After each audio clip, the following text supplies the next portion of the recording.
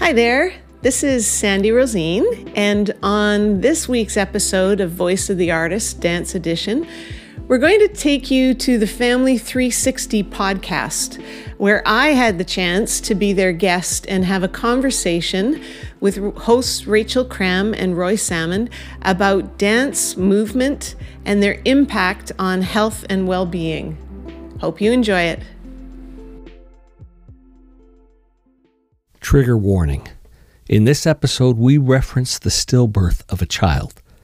Please listen with sensitivity to triggers and grief. Well, Family 360 podcast listeners, I have a treat for you today. I'm introducing you to one of my oldest friends I've ever had. Sandy Rosine. I'm that old, eh? No. But Sandy and I have been friends since our teen years, working at camp. Mm-hmm. You seemed way older and wiser than me at that point. You were like 5 years older, but I feel like I have looked up and respected you for all my adult life. Oh, that's very kind of you to say that. Oh, I mean it. You're an incredible leader. An incredible leader.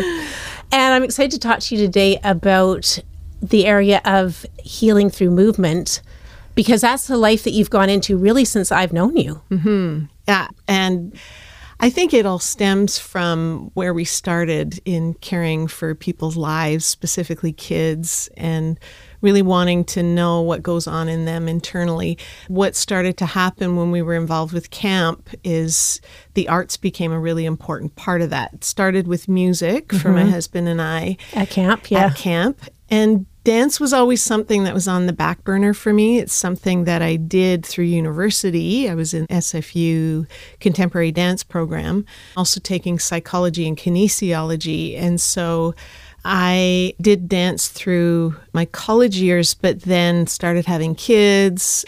And it wasn't until we returned from all our years of travel. And that was with music, right? It was with mostly music, although we also had dance that went with it as well.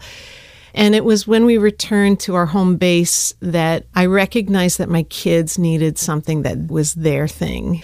And so I enrolled them in a local school of dance and went to the recital and was appalled at how much sexualized, sensual movement there was for these kids. Who were like under 10, right? Yeah, well, lots of the kids in the academy were under the age of 10. Mine were probably 10 and 13, something like that. And I was bothered by that. And I thought, we can do this better. And so I started a hip hop dance class in my home with my kids and a few of their friends. And within a year and a half, it became 11 dance classes. And it's amazing how that all exploded. I remember watching it from afar going, what is she doing? Yeah, and our family life would shut down on Tuesdays and Thursdays. And so eventually we renovated the barn that was on the property we were renting and started to run a full-on dance studio. Called the Dance Barn, right? Called the Dance Barn. Yeah. And I heard about you everywhere. I wasn't really seeing you much during those years because our lives were in different directions, but I remember people saying it's a different kind of dancing. We really knew at that point that we had to start to run dance classes that cared for the whole person. And not just in terms of making sure we listen to their emotions, but also the competitive aspect of it. For some students, it really began to hurt them. The competitive part of it? The competitive part of it. So at age 13 and 14, we were getting these kids who'd grown up in the studios say, like, can we just dance? Can we do something that isn't all about me being on stage and having to be the best? Can I just dance and do well at dancing?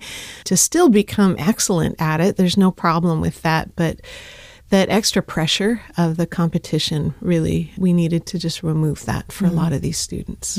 Yeah. So where did the healing part start to come into that?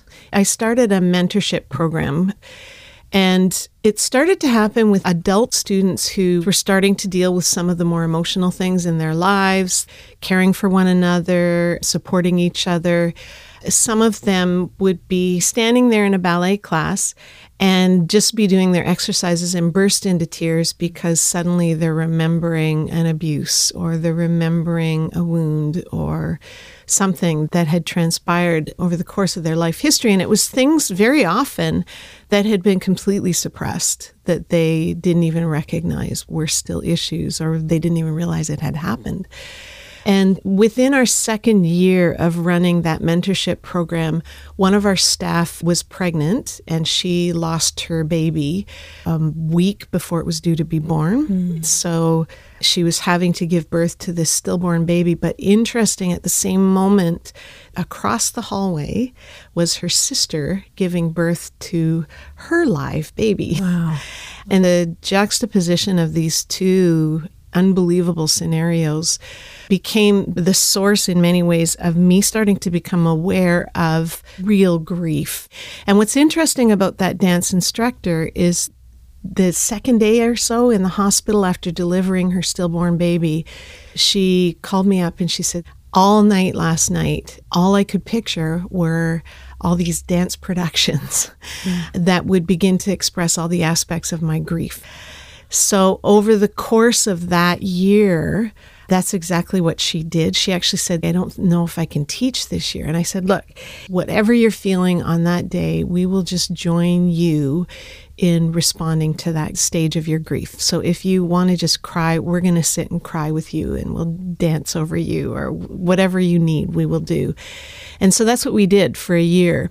And between those moments of just crying with her and her creating out of the grief she was experiencing, the following year we then launched that whole production called Pause. And it was her way of processing that grief. Is what you're describing a well-recognized quality of dance, that it taps into deeper parts of who we are beyond enjoyment and pleasure? Yeah, many other cultures have embraced this. I was watching a documentary about this culture in New Guinea, that they have no violence, no conflict in their culture, because what they do is if a couple of siblings are arguing about something, the whole tribe gets up and starts dancing together so that everybody kind of dials down from it and the joy comes back and something is restored. So there's something that we have lost as a North American culture, where dance is not something that we do as an expression of harvest or celebrating a child being born or celebrating a hunt. We've kind of lost any sense of that. And not only that, dance has become something that's for elite athletes only. The average person wouldn't dare to dance because you have to be trained since you were 3 years old in order to dance. No. We are meant to dance. It's part of who we are and our makeup.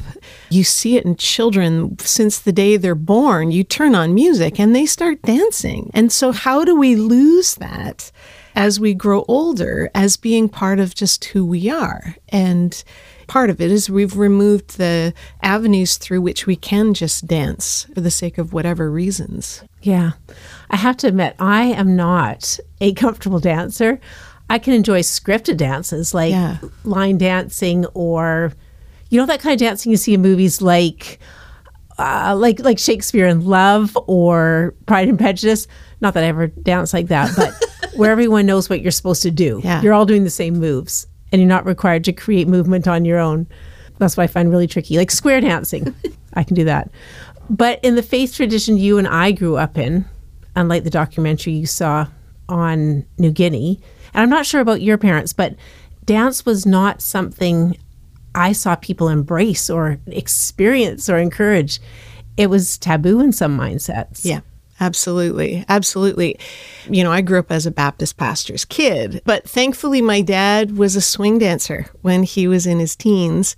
And so he always had a heart for us to be dancing and didn't squelch that. He just was cautious that, when I told him that I felt like this was a career I was going into, and he kind of went, how does that work? And I said, I don't know.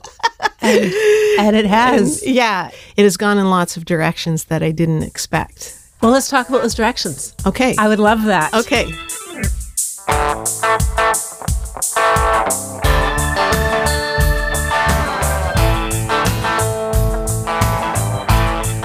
Well, you start your book with the story that you just shared about your friend's loss and grief. And what an incredible year to spend with somebody grieving. That is just such an amazing story. Like, what a gift to her, what a gift she gave to you, I'm sensing, to get to experience that together. You created a metaphor right after your introduction with that story that sets up this whole conversation about healing really well. And I just want to read it. You said, with miscarriage, the slightest bit of residual fetal tissue can cause a serious infection. Similarly, grief, not properly addressed, can propagate a progressive affliction of the emotions and can paint a life with enduring darkness, aching, and anxiety. Yeah. What were you seeing about what movement could do and what dance would do for a healing process? Well, the main thing that I started to delve into is that I felt like there were probably some exercises as a dance teacher that I could develop in order to draw out some of those things in a more intentional way for people. So I had developed a program called Dancing for Healing that was a series of about 40 exercises that I take students through, one a week, that begins to help them start to listen to what might be going on in their bodies. Obviously, with my friend, she already knew how to translate the things she was feeling into movement, but that's not typical of most people. Yeah. So what kind of exercises do you typically start with then? So we do a lot of breathing because breathing helps us to focus in on what's happening in our bodies, which a lot of us don't always recognize. And then to respond to things that we might be feeling in our body. So often I will talk about a place in our body that might be tight or heavy. And as we continue to breathe, to start to feel what emotion might be connected to that. And those places of tightness or heaviness are actually often where we're carrying unhealed feeling, grief, those kinds of things. And when you go to that place and begin to understand, okay, there's an emotion of fear that happens to be connected to that.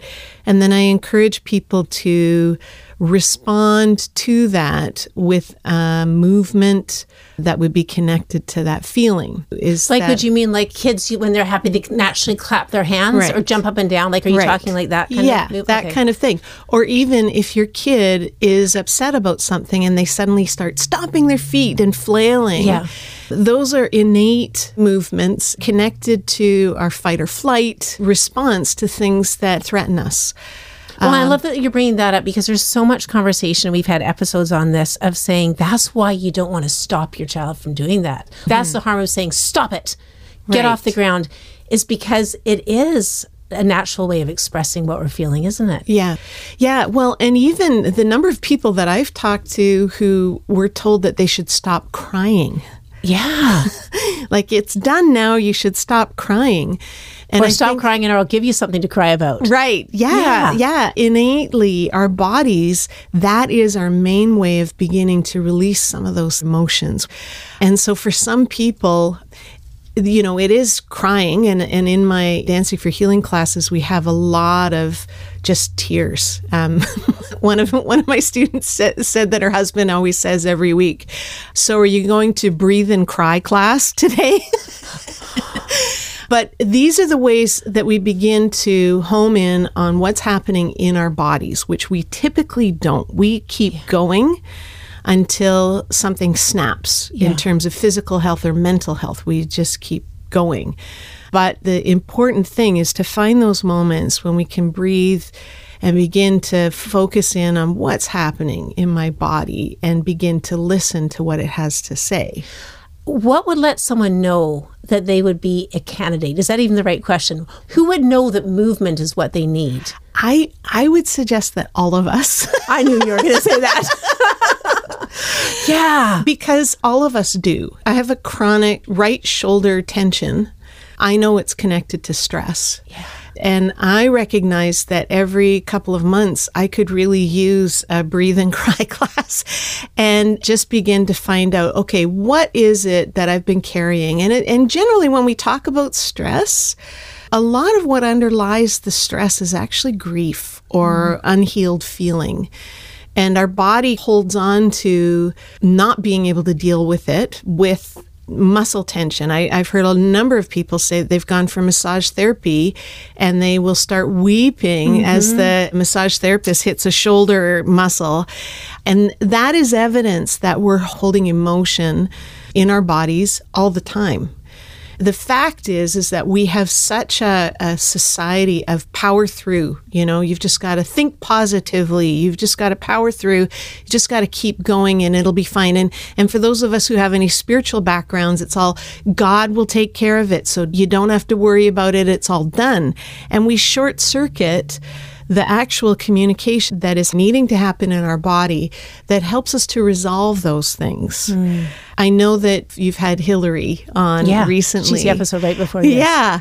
And Hillary will often talk about the fact that trauma is open-ended. And so until we deal with that trauma, our body responds as though that trauma is ongoing. Every situation that seems similar to the original trauma will continue to feel like an extension of that previous trauma. And so there's ways in which we need to resolve that. Can you give an example? Yeah. So if perhaps, say, someone has been in a circumstance where they are being threatened, and the inclination when we're threatened or being abused is to run. Get me out of here. I'm running.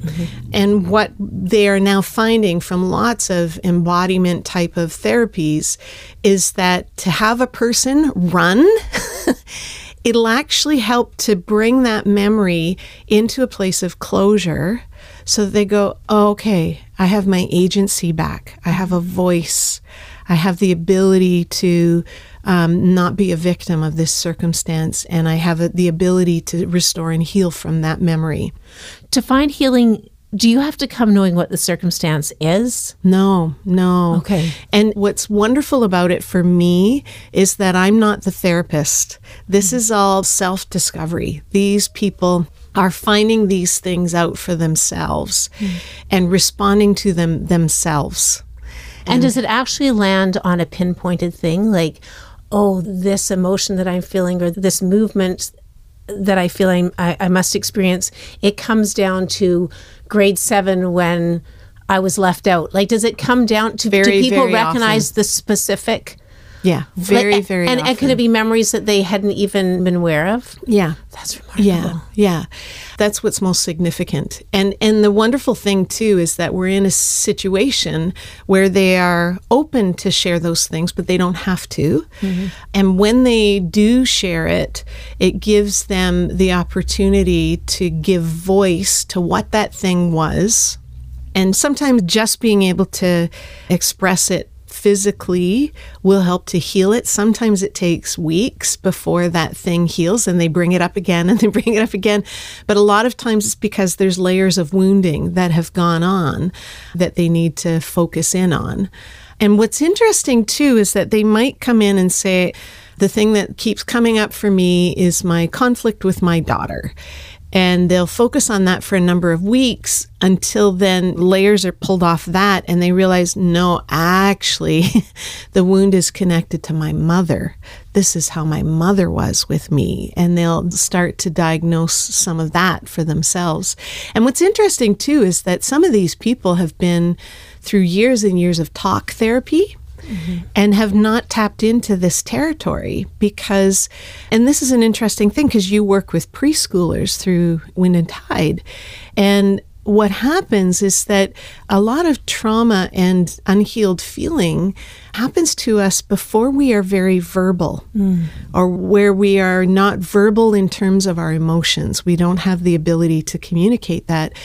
So what's interesting is that to begin to heal those things or to deal with those traumas, a physical expression is often one of the easiest ways for that child, the child inside of you still to go back and begin to deal with that, because that child wouldn't have the language to say what it was, but they can now attend to it. Because you're giving your inner child access to movement. Yeah, exactly. Sandy, do you have an example of somebody where you can show how that works. Like they had the childhood experience before they could express, and then how that came out in their adulthood. Because I think an example just helps to land the picture of this. Yeah, sure. So there was someone who had the death of a parent happen when she was 3 years old. And at the time, the adults around the situation concluded she doesn't really know what has happened or the seriousness of it. And her other parent isn't doing very well. So we'll just kind of remove her from the situation and we'll let her have a happy childhood. And for many years, she had kind of, I don't know all the scenarios, but just a lot of emotional stuff that just wasn't resolving itself for her. And in one of my classes, we were going through these exercises, and she felt a physical sense of tightness in her throat. In these classes, are you asking people to let you know or to speak out loud when something's happening for them like that? No, they don't say it out loud. They just experience it. They just are laying on a mat and we've got quiet music happening and they are just processing it for themselves. And they may journal it afterwards and they may share what they've journaled afterwards, or they may share it as they show movement if they want to. So they're laying there just really paying attention to their body. Just paying attention to what's going on in them. And there was a tightness in her throat that she felt, and there was a sense of voicelessness, but a grief connected to it. And I suggested then, is there a movement that would express what that feels like or would be a response to that feeling in you? And she began to thrash her hands and push out with her hands. And does that happen uncontrollably? No. Or is she just letting herself be free to do what? Yeah, not an out of control. Definitely her just doing it. You know, if we see our kids kicking their feet, those kinds of things. Yeah, it's what your body wants to do. Yeah, it was kind of that, responding to what her body wanted to do. And when she then journaled, then shared, she said it was connected to this deep, deep grief that was in me when I was a little girl at 3 years old when my parent had passed away. And nobody let me express that emotion. How did she know that's what it was linked to? She just knew. And after doing it, there was a release for her from that, from some of the things that had hounded her most of her life. As you describe that, I think part of the tension for me with dance or even with expressive movement is that it takes such a vulnerability to let your body do what it wants to do. Yeah. Like I think of so often, I've said this so many times, I don't dance. I can't dance. It's too vulnerable really for me to do that. That's why I don't. Yeah. Yeah. And it is. Dance is a very vulnerable thing because it is the full expression of us in all of our weaknesses in many ways. But this is the re-embodying of ourselves. It is about reconnecting us to what we do. And the solidarity to say we're with you is actually very, very important. From the others around us. Yeah. Watching us move. Yeah. And one of the parts of the exercises is that sometimes we create phrases of movement that are connected to something that someone has felt. I will sometimes have the other students learn that movement phrase from the person so that then the person who it comes out of their emotions and they've created this movement series then gets to watch someone else do that movement for them. And the amazing response pretty much every single time is that people say, it feels like somebody fully knows what I feel. Wow. Even though those who've just learned the movement, they actually have no idea what the actual feelings are connected to it. But just by doing the movement, it speaks to the person that there is complete empathy, complete understanding of what they've gone through or what they're feeling just by doing the movement. The person that mirrors the movement back, would there be an expectation that that movement for that person might release something as well? Or are you really doing it purely for the sake of the person? Purely for the sake of the other person. Yeah. It's actually fascinating.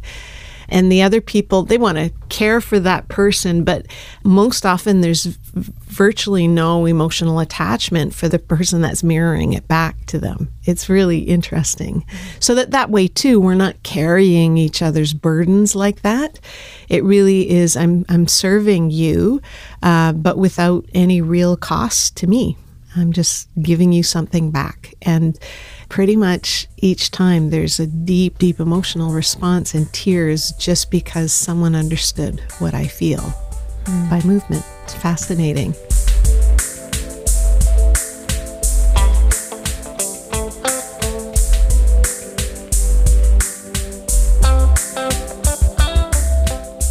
When someone comes to you to want to explore healing, do they more typically come because of an emotional feeling or lack of emotional feeling, or because of a chronic pain? Like, I've got aches and pains in my joints, or you were saying your shoulder. What typically draws someone to want to pursue healing through movement?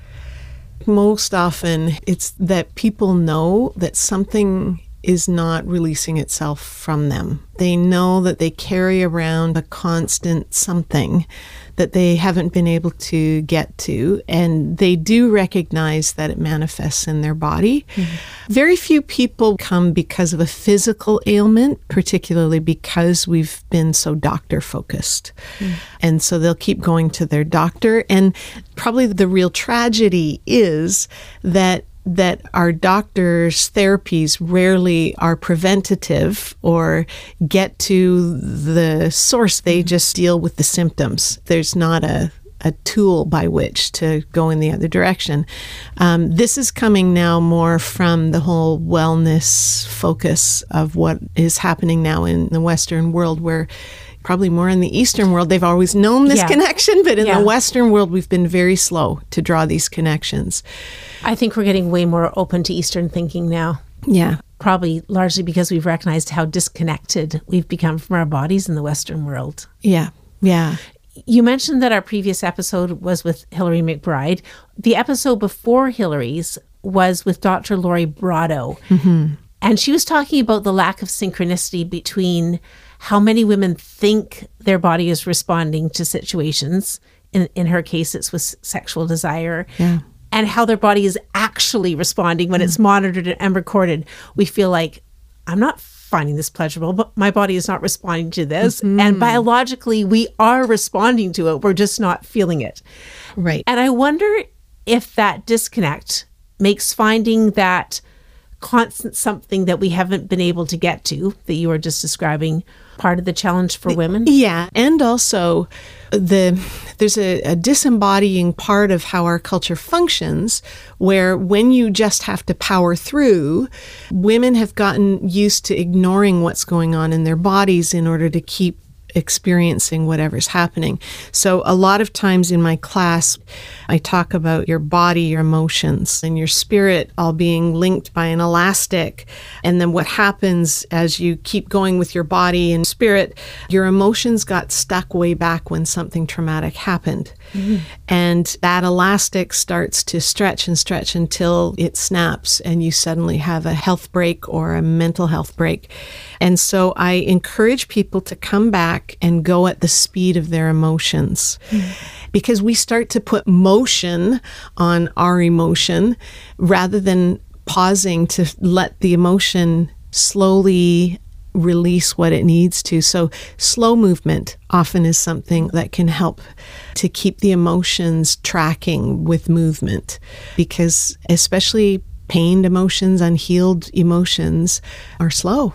And so I think that's important to recognize, is that all of our activity sometimes inhibits what happens with our emotions. Yeah. Okay.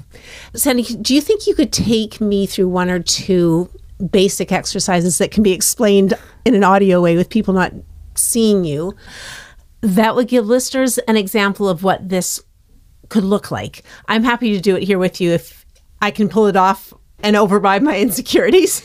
Is this something we can do in the privacy of our own homes, or do we need a group and do we need a trained movement therapist?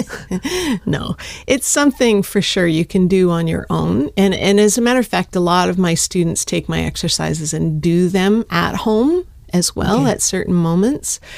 It's helpful to do it in a group because part of what is needing to come forward is, if you went through a traumatic experience, one of the main things that didn't happen is you didn't get to use your voice.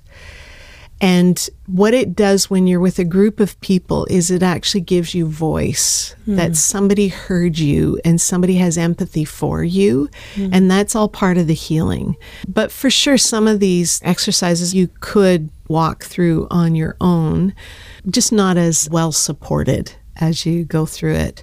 Okay. Yeah. I'll keep it simple, though, because the other exercise really requires you being flat out on the floor for a good 15 minutes of feeling something. This is the simpler version. Okay.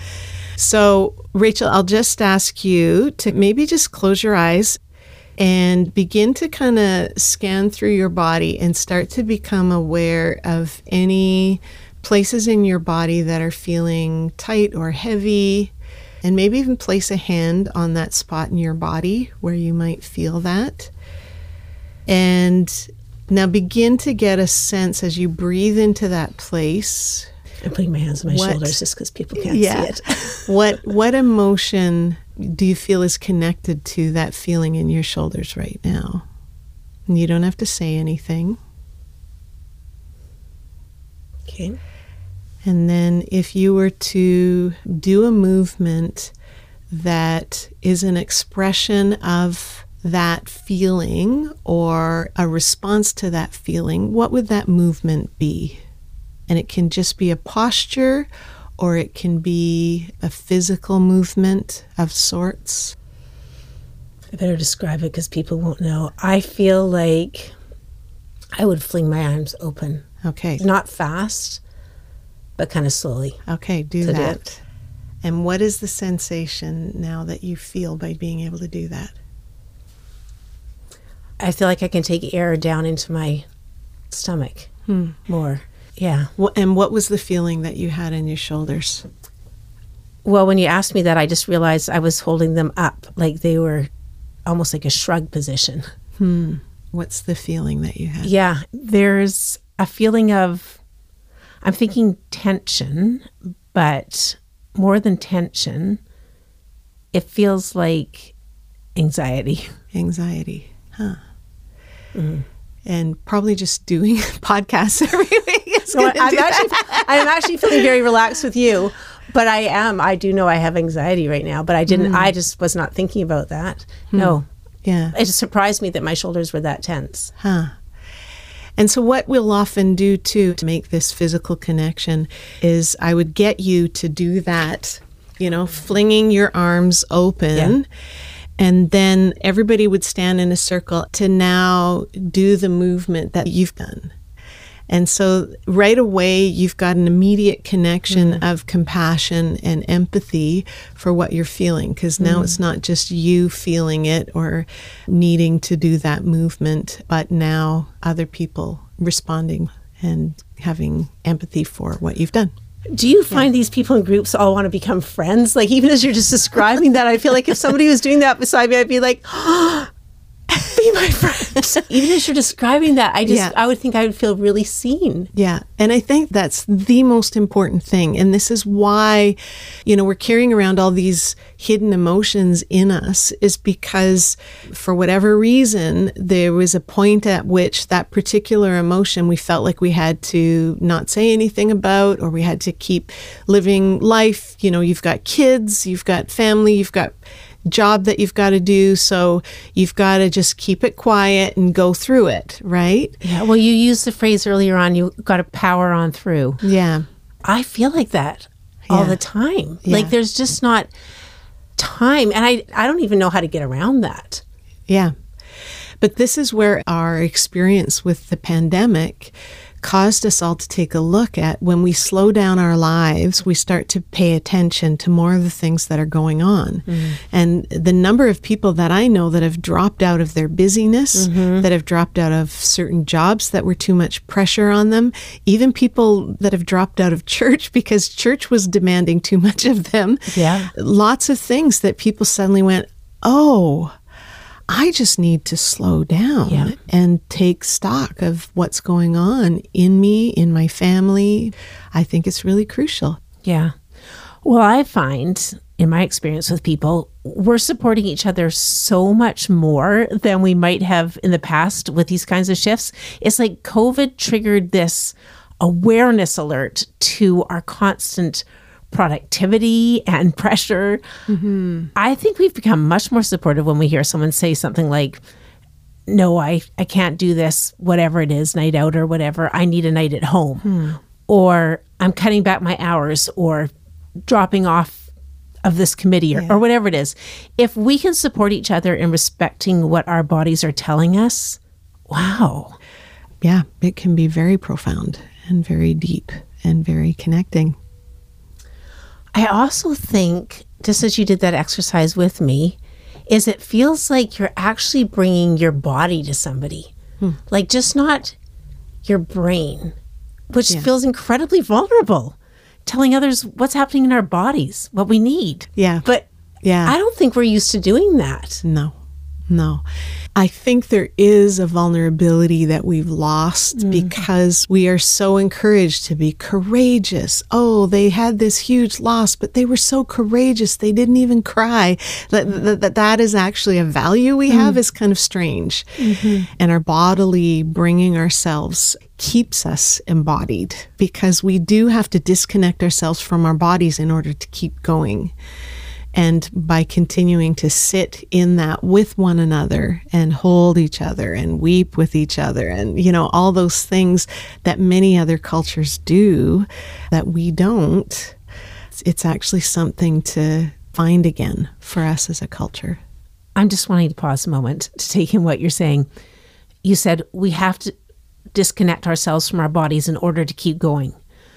When we make that decision, I just got to keep going. That's kind of what we're doing. We're unhinging ourselves from our body. You have to. And leaving that behind. Oh, yeah. Actually, C.S. Lewis says this, nobody told me about the laziness of grief. And what we have been slow to recognize is that those emotions make you want to just not do anything. But we are given maybe a day or two off if we've had a loss, and then we have to get back to work, get on with things. And what happens to all that grief? Well, all that grief continues to reside in our body. And if we don't ever take the time to deal with it, then it becomes other things, physical ailments, emotional breakdowns. Not always, obviously, but there is an inclination in that direction. And there's enough evidence that we're now uncovering to say that our emotional state does produce physical, mental problems for us in the long run if we don't address it.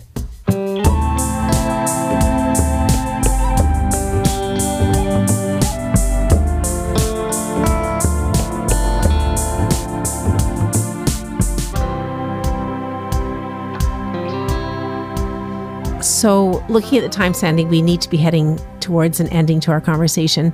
You've talked about the woman who lost her child, but I'm wondering if I should ask you more about more everyday tensions our bodies are trying to tell us about. Yeah, that would be a good question. Okay. All right, let me say that then. Can you give some examples of the types of situations that would cause tension in bodies? Just to give broad examples. Sure. My book is addressing grief, but very often grief is not just in the context of someone died or that I had an experience of abuse, but it actually goes into things like I'm having to deal with a chronic illness or the chronic illness of a child, or it's in the direction of loss of dreams, something that I had hoped for that never ended up transpiring. A lot of these things that happen in our lives are true deaths and losses that very often we don't give permission to grieve. And yet in our bodies and in our emotions, they are as though something died. And there's a real need to pause and to pay attention to those things and stopping so that we have the time to address what those things are. And sometimes it's coming out as, I just feel stressed all the time. I can't ever cease my stress. And we would think that it's because we're busy, but funny, my stress still stays with me even when I slow down. Why is that? Yes. Why is that? That doesn't feel right. Well, most often it's because we need to slow down to a degree that we can start to listen to what's actually happening to my emotions. You know, for me, as an example, when I was 11 years old, I had a group of friends that rejected me. And that was a huge loss because for a whole year, my best friends didn't talk to me. But interesting that it wasn't till I was in my 40s that suddenly I realized that my fear of being with women and trusting women in relationships was actually connected to this sense of loss or this childhood trauma. And so I went for counseling, and that was the thing that came up, was this thing when I was a child. And it's something that thankfully I was able to deal with, and then it changed my trajectory of being able to live in a world where I could trust women again. There are all kinds of those hidden things that we aren't aware of that happen to us, and especially when we're young, that we don't necessarily have words for, and movement can then become a means by which we can begin to express and deal with that. I imagine rejection trauma of some sort is there for most of us. Yeah. Ones we inflict on other people too, which is absolutely horrible to think about. Absolutely. And a conversation for another time, because we do need to think about that. Absolutely. Okay, well, Sandy, as we start to move towards an ending, can you give some practical examples of ways to access the healing power of movement in everyday life? Like, what kinds of movements can we do on our own if we can't get to someone like you that can help us address grief and unhealed feelings, or we can't afford counseling? Well, studies scientifically are now showing that dance is incomparable to many other forms of things that keep our well-being going. And there was a particular study done at the Albert Einstein University. It was a 21-year study of senior citizens about the risk of dementia, whether or not they did physical things like golfing, swimming, cycling, whether they were doing mental activities like crossword puzzles and reading and creative writing, and then dancing also being another one of those things. And they discovered that in terms of reducing the incidence of dementia, golfing, swimming, cycling, physical activities did not decrease it at all. Mental activities like crosswords, etc., did decrease it somewhere between 34 and I think 47%. But dance reduced the incidence of dementia by 76%. Oh my goodness. By 76%. Wow. So the key thing is with cycling and swimming and golfing, those are all repeated neural pathways. But with dance, it's always creating new neural pathways. And that's why reducing the risk of dementia, it's creating pathways around any of those blocked neural pathways. So from that end of things, get dancing. It is going to help you no matter what. And probably one of the other things is play. Yeah. What we did when we were children, where there's a lot of creative activity and creative responses to the things that are going on in our minds, as adults, we kind of lose that ability to play for the sake of playing.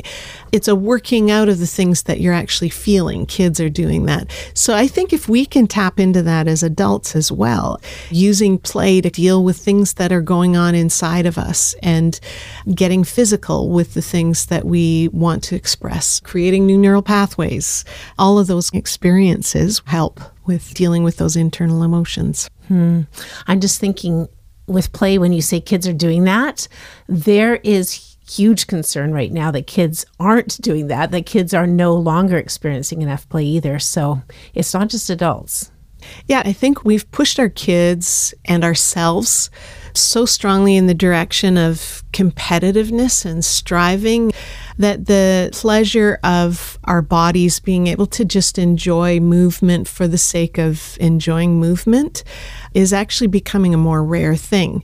Competitiveness actually drives something else in our body. It can be good for sure, but there are lots of detrimental aspects to it. It actually brings out more of the fight or flight kind of response, the adrenaline response.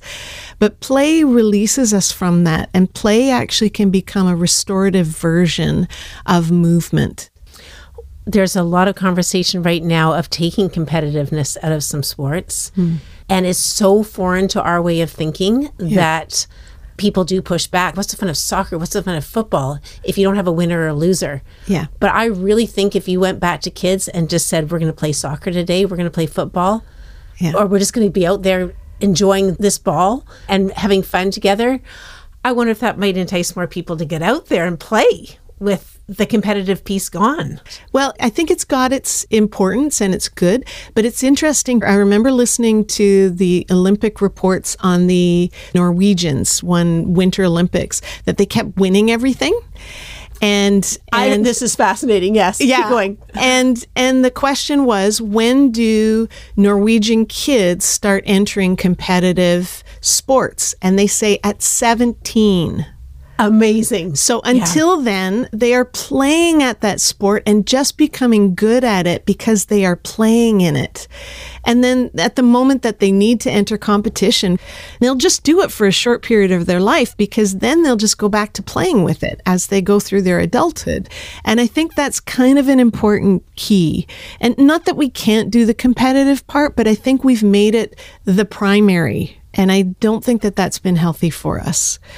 Competition is great to pursue that higher level of excellence, but when it becomes too crucial, we've lost a whole part of what those physical activities are meant to give us. People stop doing them because they can't make the team. Exactly. Or they didn't win. Or they didn't get on to the highest level that they could. They wanted to. Or they destroyed their body in order to hit that next level, and they stumble into their 20s with injury after injury after injury, and that's not helpful either. So there's a better way to do it for sure. Well, let's end on that potentially provocative note for some people, but it's important to keep thinking about what we're doing, why, and how we all keep ourselves moving. So I'm glad you brought that up. Sandy, I've loved this chance to read your book, to talk to you about the healing power of movement, and to catch up with you. Thank you so much for your time. This has been very fun to get to talk to you again. You're very welcome. Yeah, great to be here.